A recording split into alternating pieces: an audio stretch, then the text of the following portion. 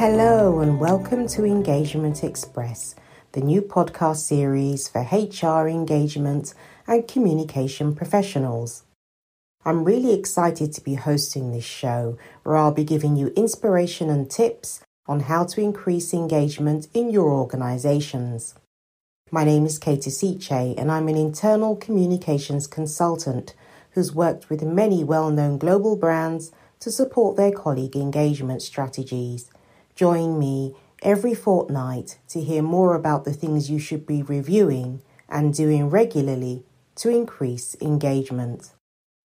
In this episode, I'll be looking at communities of practice. The areas I'll be focused on are sharing expertise, what are communities of practice, building networks, innovation, and collective project working. In episode 3 of Engagement Express, which dealt with the subject of collaboration, I spent some time talking about the importance of sharing expertise, knowledge, and skills. This sharing of skills is so valuable in supporting collaboration, building authentic, robust relationships, and ensuring that Mary, in the IT department, doesn't walk off with the crown jewels on her last day in the office. Why is it so important to share expertise? Well, not only does it benefit the immediate and wider organization, it also creates a culture of exchange where employees are not afraid to ask for help or indeed to give it. In fact, the opposite happens, where employees give freely of their knowledge and see this as a positive interaction.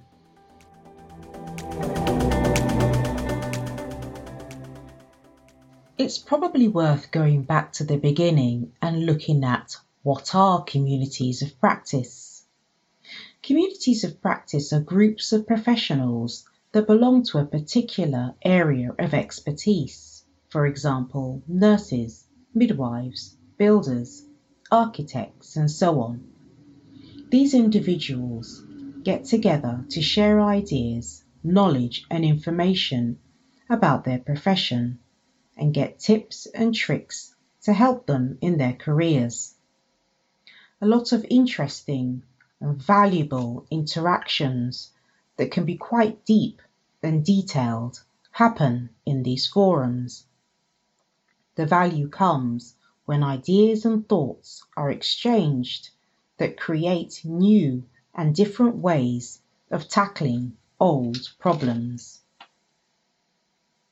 So how does the support derived from a community of practice differ from a professional network that does not focus on the same profession or skill set?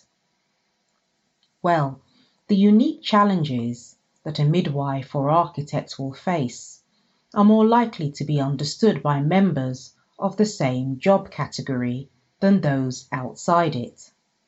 This familiarity with the typical problems presents groups with opportunities to find solutions derived from a unique and deep understanding of the environment in which the group operates.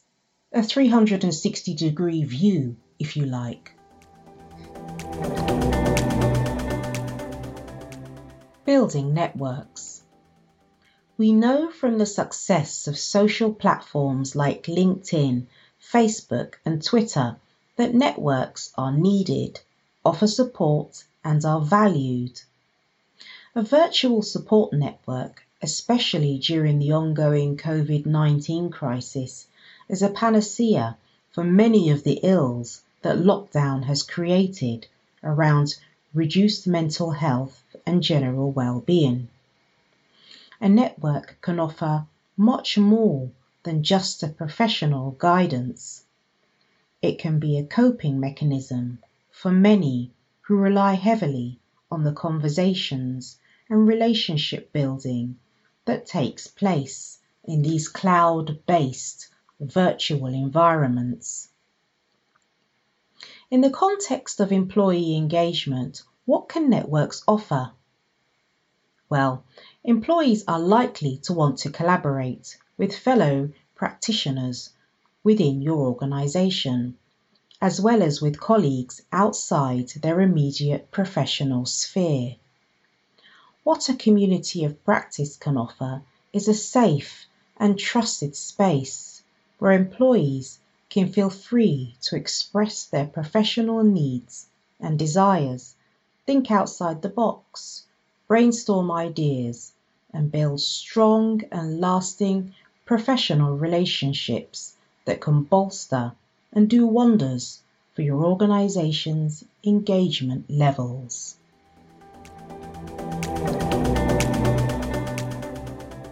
Innovation.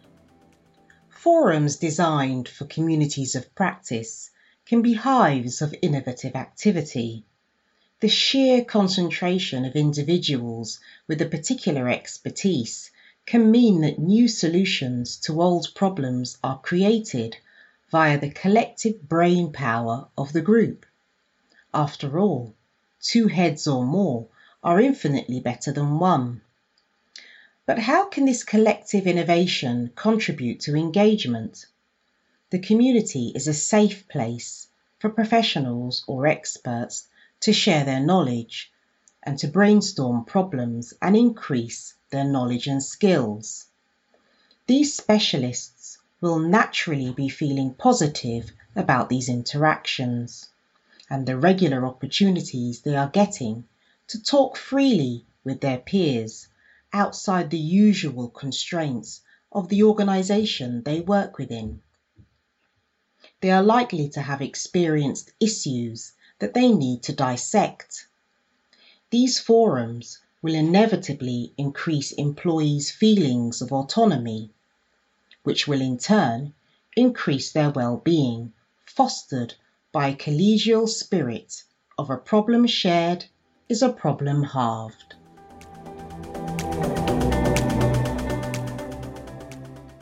Collective project working. I'm a keen project manager and love working on an initiative or task that has a clear objective, duration, and endpoint. There's something very satisfying about seeing a project come to fruition from planning and working on this collectively. Communities of practice, virtual or otherwise, can provide an excellent opportunity for professionals to pool resources to get a project off the ground and drive it through to completion. Projects created within these closed environments often have more impetus and momentum behind them, due to the people working on them having a shared sense of purpose and belonging. This shared sense of purpose is the glue that holds these projects together so well and stops them from going off the tracks like standard work assignments. It's fair to say that such projects are usually self-generated and so motivated by a genuine desire to make the product, bring the initiative to life, or create a framework or process that works and is beneficial to the group and the organisation that the group works for. Freed from the usual bureaucratic constraints of red tape associated with formal company projects, the group tasks can be rapidly executed with minimal fuss by bypassing red tape, using external tools, and working outside of the organisational norms and hierarchies. A veritable utopia?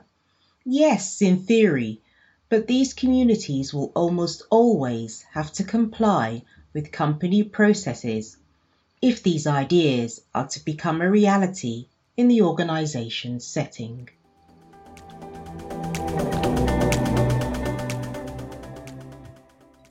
Thank you for listening to this episode of Engagement Express on communities of practice. For me, the key takeaways are: communities of practice generate goodwill and engagement by providing participants with a safe space in which they can build autonomy, and become empowered to self-generate projects. These projects can be innovative and create new solutions to old problems. And lastly, sharing information and expertise regularly will help create a culture where employees give and share freely, helping the organisation they work for to retain its greatest asset, knowledge. Join me in 2 weeks' time when I'll be interviewing Bonnie Khan, Change and Internal Communications Consultant. Reach out to me and let me know what you think, or if you'd like to work with me further, at k2cche@wheretolookcomms.co.uk or via LinkedIn at k2cche. That's ISICHEI. I would absolutely love to hear from you. And remember, opportunities to engage are everywhere. You just need to know where to look.